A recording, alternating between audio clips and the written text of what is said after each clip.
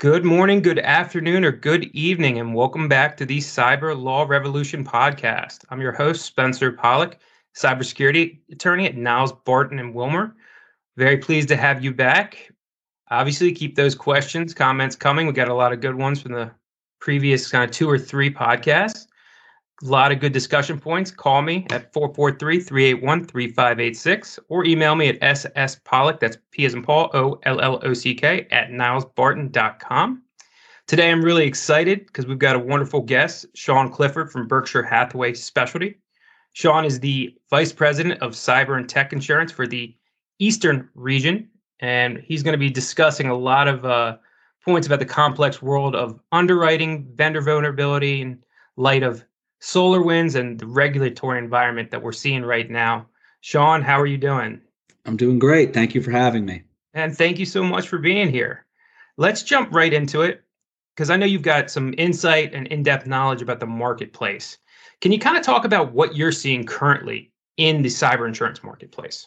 For sure. So right now is a transitionary time in the cyber marketplace. And what you're seeing is some carriers really reassess their book, and there's starting to be some adjustment on rate. And I think that's really the reason for that is a few things. So taking a step back, I think people have to realize that cyber is a relatively new product. It's been around for a little over 20 years now. And the problem that comes with that is really the lack of data associated with it. And, insurance is primarily driven off historical actuarial data used to predict future events. And when it comes to cyber, not only do we have that lack of data, but the data we have has a shelf life. And really what I mean by that is take, data on fire from 20 years ago. That's always going to be helpful to a property insurance underwriter. But from a cyber standpoint, data on a cyber breach from 20 years ago really isn't very useful to kind of predicting future events now. And that's going to have an impact on your pricing. You have a new product with lots of demand and lots of carriers entering this space. And all of this with loss experience that's really yet to develop. And over the past 4 or 5 years, we had been seeing the pricing trending downward. And everyone really knew that all it was going to take was a big event or a systemic issue to cause a correction. And this year, I would say we really saw 3 of them. So first, you had just COVID, with everyone working from home. And with what comes with that is with phishing attacks, there's just going to be more of them. And it's going to be more difficult to protect your network perimeter due to the distributed nature of your workforce. And really, in general, the bad guys just see this as an opportunity, really. Employees may be a bit less focused when they're home, and that presents an opportunity for the bad guys. And then on top of that, the real topic, something everyone's talking about, is ransomware attacks. You have the attacks are increasing, the frequency and the severity is go up. And I'm sure anyone reading this has seen the stats, but also the demand for the ransoms are increasing. And what's more troubling, I think, is the level of sophistication we're seeing with these hacks.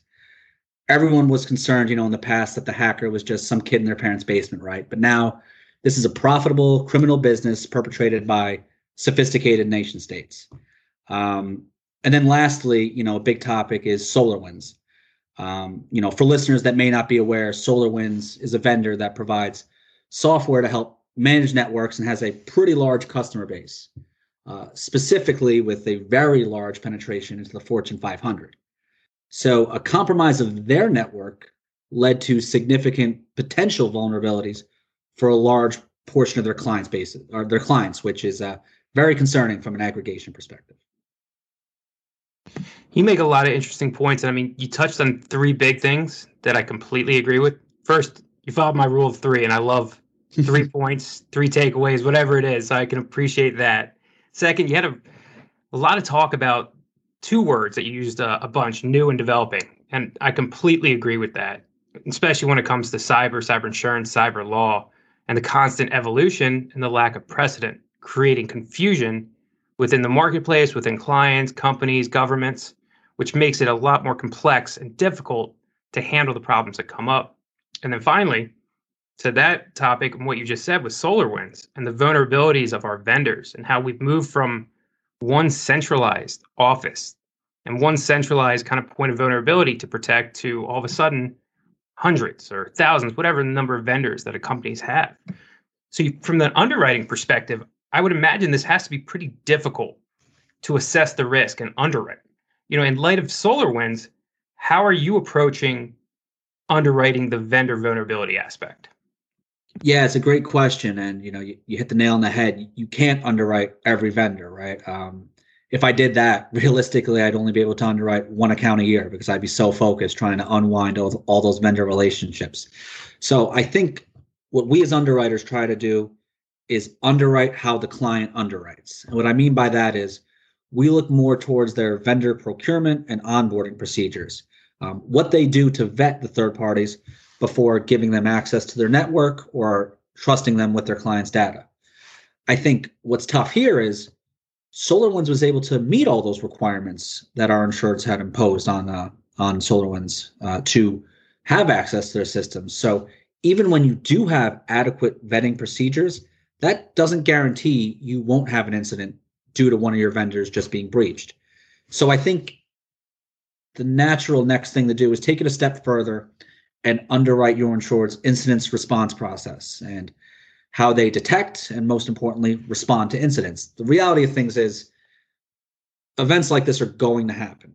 And underwriters, we want to get comfort knowing when things go sideways that you have the appropriate protocols in place, you have the appropriate relationships with vendors, that when it does happen, you can initiate your game plan and minimize the impact.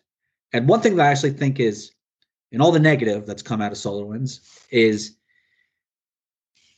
as an insured, when you're meeting with your carriers and telling your story, I think you can use SolarWinds to demonstrate to the underwriters how you were able to respond to the incident and isolate any impacted assets you may have had in your network. I think this way, so if my insured was able to tell me, hey, we found everything and we shut it down within a few hours, to me, that paints a good picture of when this thing does happen. One, you already addressed it well. And two, you kind of have that muscle memory for when it does happen again, this isn't going to be a new routine for you and you'll be able to go through it again. Yeah, and that's a really good point. And it's all, to me, about the preparation. The more you're prepared, the more you can respond proactively. And then the more you can show the insurer, such as yourself, that, hey, we actually did these steps. We tried to do the best that we could.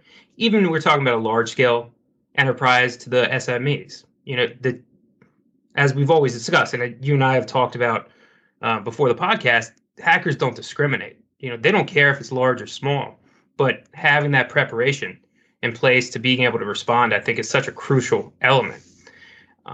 Going back to SolarWinds, though, and turning more specifically to the regulatory environment, what are you seeing is going to be coming out of SolarWinds, or just in general, in terms of penalties and fines and within the regulatory environment?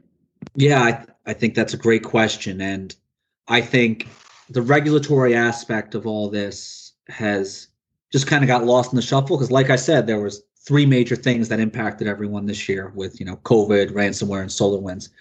But I think the fact that regulatory isn't getting as much attention, could be a concern. And what's interesting is cyber insurance is unique in that it's one of the few lines of insurance in this space that covers regulatory fines and penalties. And the coverage has been broadening not only to cover, the fine arising from a hack of your network, but now covering business practices on how an insured collects and processes data, along with their disclosures surrounding those activities. And that's a significant broadening of coverage in my eyes.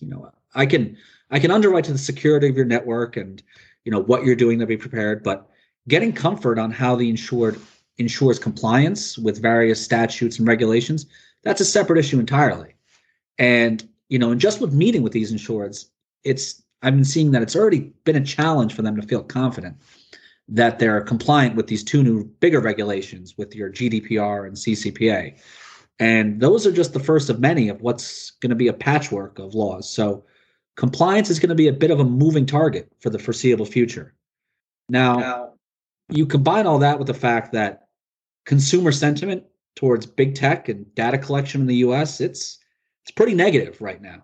You got documentaries like The Social Dilemma on Netflix, which are opening consumers' eyes just on how much data is really out there. So I think you're really left with a perfect storm. You have consumers and your customers who are angry, new laws giving them an avenue to bring a claim, a plaintiff's bar who are going to test the limits of the law, And companies that really, despite their best efforts, are going to struggle at first to be compliant with all these new laws just as they get up to speed and as they develop and as the laws are tested. Yeah, and I mean, in terms of the laws coming out, what you said is definitely spot on. You know, the CCPA and the GDPR, we just saw Virginia is in their final stages of passing a CCPA-like law and actually lowering the threshold to qualify for that law. And then in terms of the interpretation of the law, it's going to be hard, I think, for judges and juries to really wrap their head around this. And you're right, it's the sentiment towards big tech and data collection is going to slant against defendants or against companies and in favor of plaintiffs, which is going to create an interesting regulatory environment, to say the least. Last question, same question I kind of ask every guest that comes on, because you had a lot of good points today, a lot of things to unpack. If you could pick one thing that the audience can take away from this, what would it be? Yeah, I think my big takeaway would be just that cyber is constantly evolving. And, while rates are adjusting and whatnot, they need to adjust to be a sustainable product. And, us at Berkshire, and for the rest of the market, we want to work with our insureds, but it's definitely an evolving process. And I think, there'll be some growing pains, but we're working towards providing more sustainable solutions and to make this, something that can go on long term for sure. That's wonderful. And Sean, I really appreciate your time and coming on the podcast today. Thank you so much for having me. I really appreciate it. Wonderful. And thank you all again to the listeners. This is the Cyber Law Revolution podcast. Call me with questions, comments, email me 443-381-3586 or email me sspollack@nilesbarton.com. And I'll see you on the next episode. Have a great day or night or morning.